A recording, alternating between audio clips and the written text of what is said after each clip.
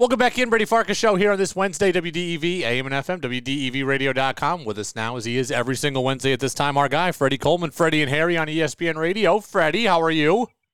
Good, Brother Brady. How's everything with you, my man? Well, it's been a good conversation point the last few days. I'm, turning 35 this year, and I think I am sporting my very first, true black eye ever in my life this week. How? Playing a little pickup hoops at the church nearby my place the other day. I don't play a lot of defense, Freddie, in pickup hoops. Right. I'm just trying to outscore my man. If I get 5 and he gets 4, I'm perfectly fine with that. But it was game point. I tried to ramp up the defense a little bit, got a little too close. He swung through, good aggressive swing through, elbow right to the face, and luckily no Rip Hamilton-style mask for me. But first true black guy in my life. Well, if a Christian basketball player can't give you a good black eye in the name of the Lord, then who can, as far as that goes? So I guess at that point you have to say praise the Lord and get out of his way of that elbow when it comes to not passing the basketball. Yeah, no, we're on the mend, though, that's for sure. Hey, speaking of basketball, Freddie, I'm hoping once again, so it'll be March 16th. I'm hoping March 16th we're going to have the America East Championship, or as I like to call it, the UVM Invitational, back at Patrick Gym, Saturday morning, 11 a.m. Can we get you to come up for the America East title game? What do we have to do to get you up here? Well, you know what? That's not a bad idea, actually, because you look at Vermont, what they've been able to do at 13-1 and 23-6 overall. They've only lost one home game this year when it comes to their schedule. So it won't be easy to get up there because the UMass Lowell Riverhawks, they're really, really good and long and athletic. And Bryant, even though they had that coaching change, I'm surprised they're 9-4 in the league. But if that happens, I got to try to align my schedule and make sure I'm not doing anything else with Northeast Conference basketball, Sacred Heart, to make sure that can happen. You know, it's interesting, too, Freddie. It's interesting you mentioned this because UVM plays UMass Lowell coming up on Saturday for the final time in the regular season. They very well might see them in the playoffs, and they very well might see them in the championship of this. But UVM hasn't officially wrapped up the league number 1 seed yet. So, on one hand, I'm like, okay, do you just play it straight up, try to capture the title, and worry about the playoffs when the playoffs come? Or do you think John Becker maybe holds back any wrinkles a little bit here in an effort to not, show his hand too much towards playoff time? Well, I'm a big believer in this. You worry about tomorrow when tomorrow comes. You worry about today when that's in front of you, because everybody knows what everybody does in any conference basketball situation, no matter if you play them once or play them twice or play them thrice. So I'm not a big believer in holding back what you do best. It is up to the opposing team to stop what you do. You shouldn't do that and disrupt any kind of rhythm or flow when it comes to the game plan. So if they're able to figure things out, that means you win the better basketball team in the conference tournament. But holding something back, no. I believe that you worry about today when today's in front of you, and you worry about tomorrow when tomorrow comes. We had a lengthy talk about the Celtics on yesterday's show. You had said on Freddie and Harry, you think the Celtics and Nuggets are the two best teams in the NBA. We talked a lot about what could be the thing that beats the Celtics? What could be the reason that they end up faltering? What about this team, I don't want to say scares you, but what about this team could make them vulnerable?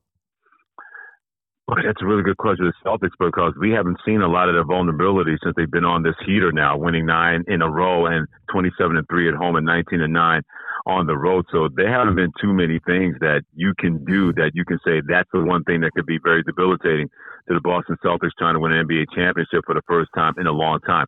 I will say the same thing with the Celtics I'll say about anybody else.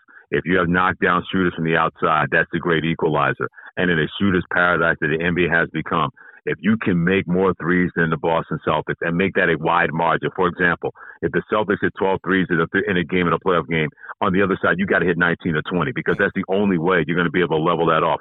Other than that, they can beat you in a three-point game. They can beat you in an up-and-down game. They can beat you in a slog-it-out kind of game.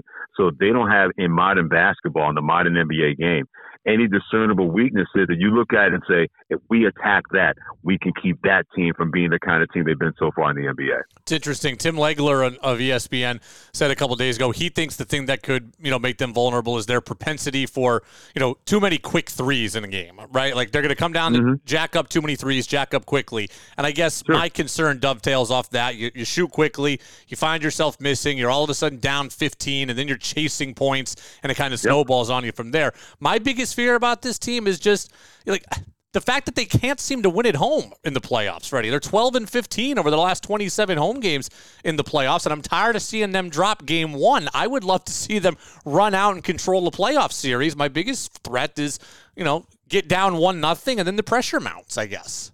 Well, that's true, but the pressure is going to be there whether they're up 1-0 or down 0-1 in the playoff series at home. So your fears are well founded when it comes to the Boston Celtics, but I'm not going to look back at what happened then because the same players are not there now. You got a Kristaps Porzingis that can guard the front of the rim and make shots on the outside and inside.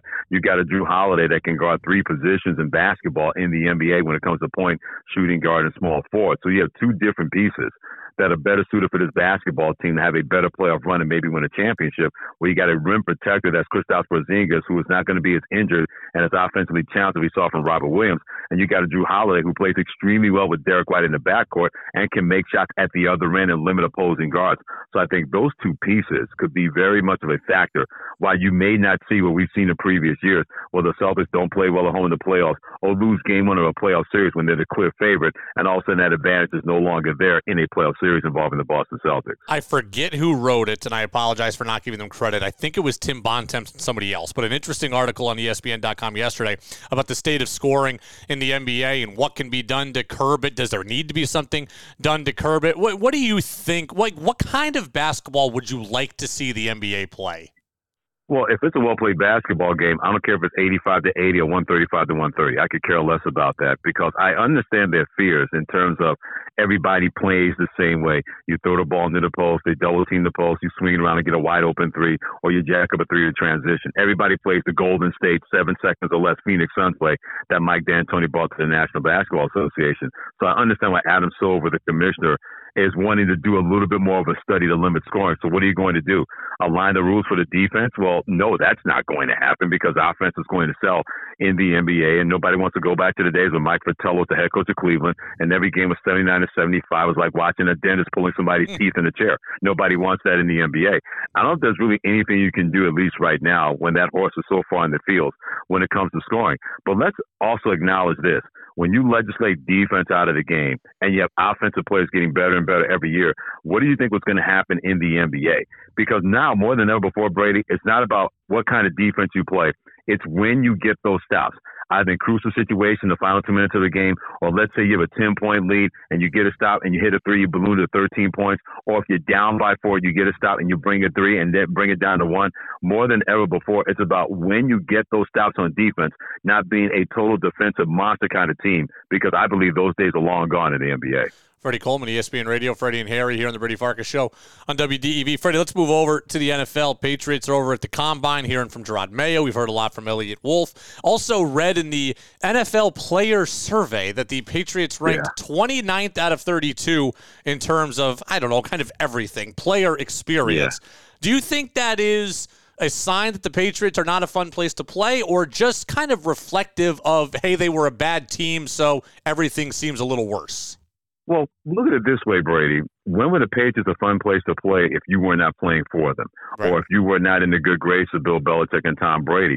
Bill Belichick wasn't worried about fun. He was worried about what? Winning championships and competing for championships, and he was going to do it his way.